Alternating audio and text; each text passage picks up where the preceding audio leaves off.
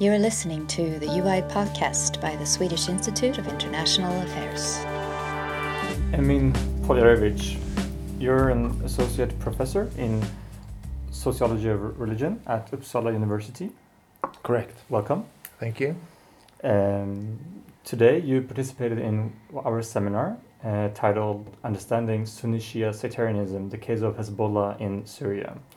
But I would like to ask you a question of a more general character. Do we see, according to you, and if so, why, a rise in sectarianism in the Middle East? Well, there are many different explanations and many different perspectives by which to look at the not only that sectarianism is on the rise, but it's politicized in a very different way than it was some years back or some decades back. So essentially what it boils down to is the capture of the sectarian narrative, or the narrative of sectarian identity by certain identity entrepreneurs, like the authoritarian states that we see in the region. I mean, the idea of the Iran-Saudi conflict based on sectarian differences is something which is oftentimes promoted in the media and oftentimes promoted in a public discourse. And if we look back at the relationship between Saudi and Iran, that can be the rivalry can be read through the sectarian lens. But I think that the sectarian differences are politicized in order to position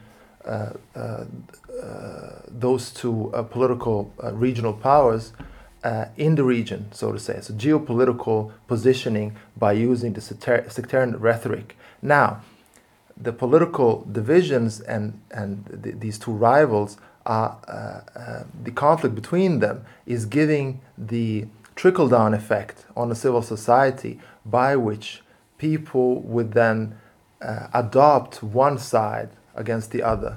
And the obvious case in point we can see Iraq, where the today Shiite majority is suppressing the Sunni minority as a kind of a repercussion of what is perceived and presented as a Sunni minority's repression during Saddam Hussein on the Shiite majority. And that is kind of politicized in a very interesting way in Iraq and elsewhere, not only in the Middle East, but also to the diaspora groups that exist in the West, for instance, where you see the hostilities between Sunnis and Shiites being used and abused, I would say. So there are different perspectives to look at the problem of sectarianism in the region and elsewhere. And would you also say that there is a difference between ethnic and religious sectarianism, or? Well, look, that's one perspective which I think is quite helpful, to look at the sectarian conflicts through a lens of ethnic divisions and theories of ethnic violence. Let's take the example of Afghanistan, where we have seen the war of liberation in 1980s against the Soviet occupation of Afghanistan. That war generated sympathy not only in the Sunni world but also in the Shiite world. But the Sunnis came to aid as volunteers in Afghanistan, and when they came to Afghanistan, they really noticed the Taliban fighters, so-called Mujahideen, were really hardcore Hanafis. That means that they are following a particular school of law in Islamic jurisprudence, which is rather different from the volunteer Arab Mujahideen that came in, and you saw directly the tensions between those two camps.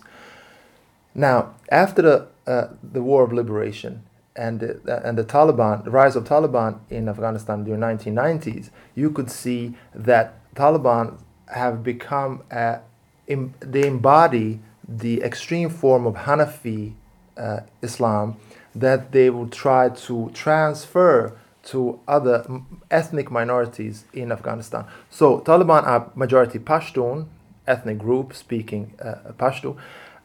They are trying to transfer not only Hanafi form of Islam, but this specific form of Islam, which is very culturally very contingent, to groups such as Hazara, which are Shiite, right?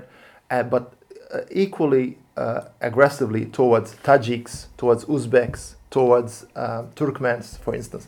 And you see this tension developing in a full-fledged civil war where these minority groups are fighting the Pashtun majority. And that could be read through religious kind of differences, but really not. They are really ethnic differences. So then in this kind of a process of spiraling of violence in Afghanistan, you would see the narrative of sectarian nature. So today you would see that the Hazara is really repressed because they're Shiite, not only because they're ethnically different from Pashtuns, they speak different language, but because they are Shiites.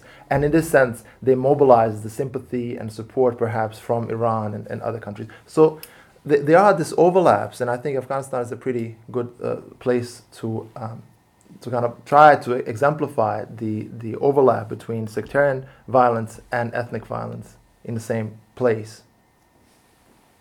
Right, and then you would see maybe the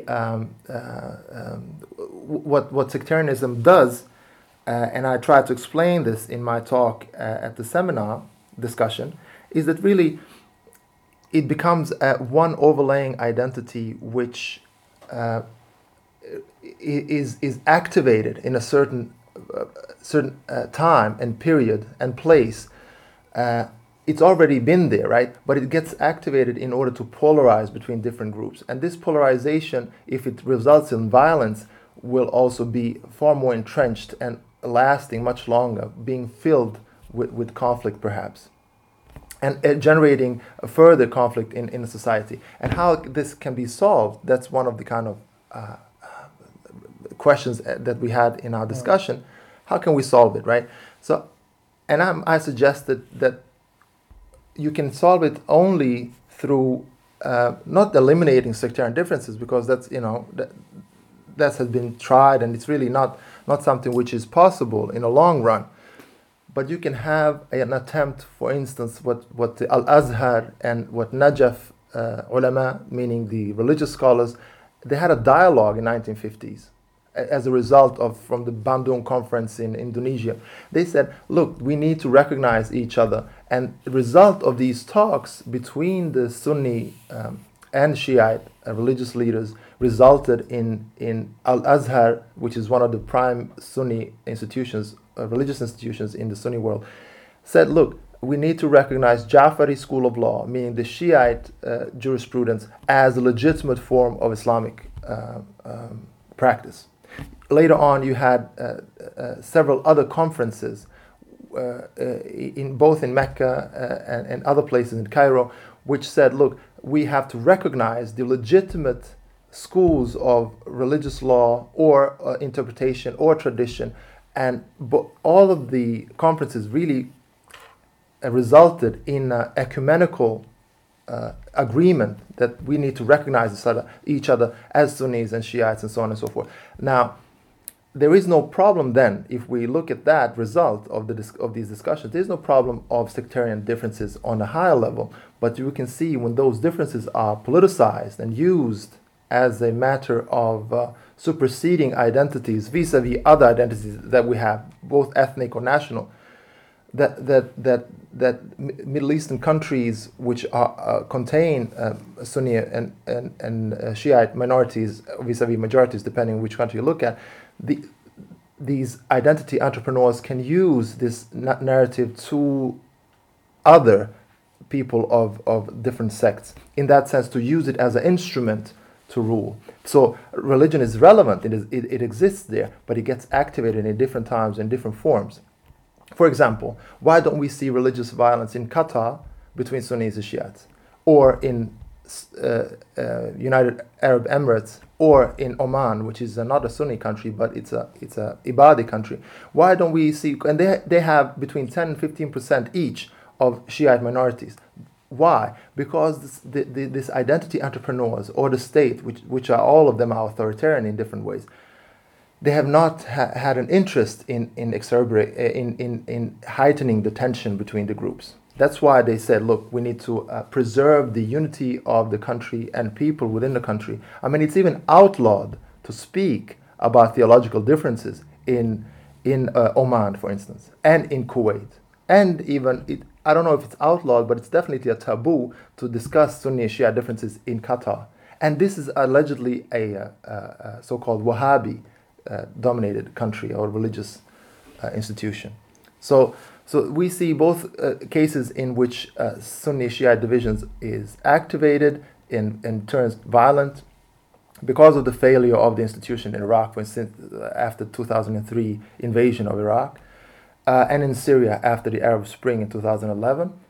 But we don't see that type of violence in these three Gulf countries. In Bahrain and Saudi Arabia are different cases where you see violence actually and repression of Shiite political grievances and political demands. So it's different. It's different. Emin Poljarevic, thank you very much. Find us on www.ui.se. We are also on Facebook and on Twitter with UI Sweden. And we're also on YouTube, where you can watch our seminars and interviews.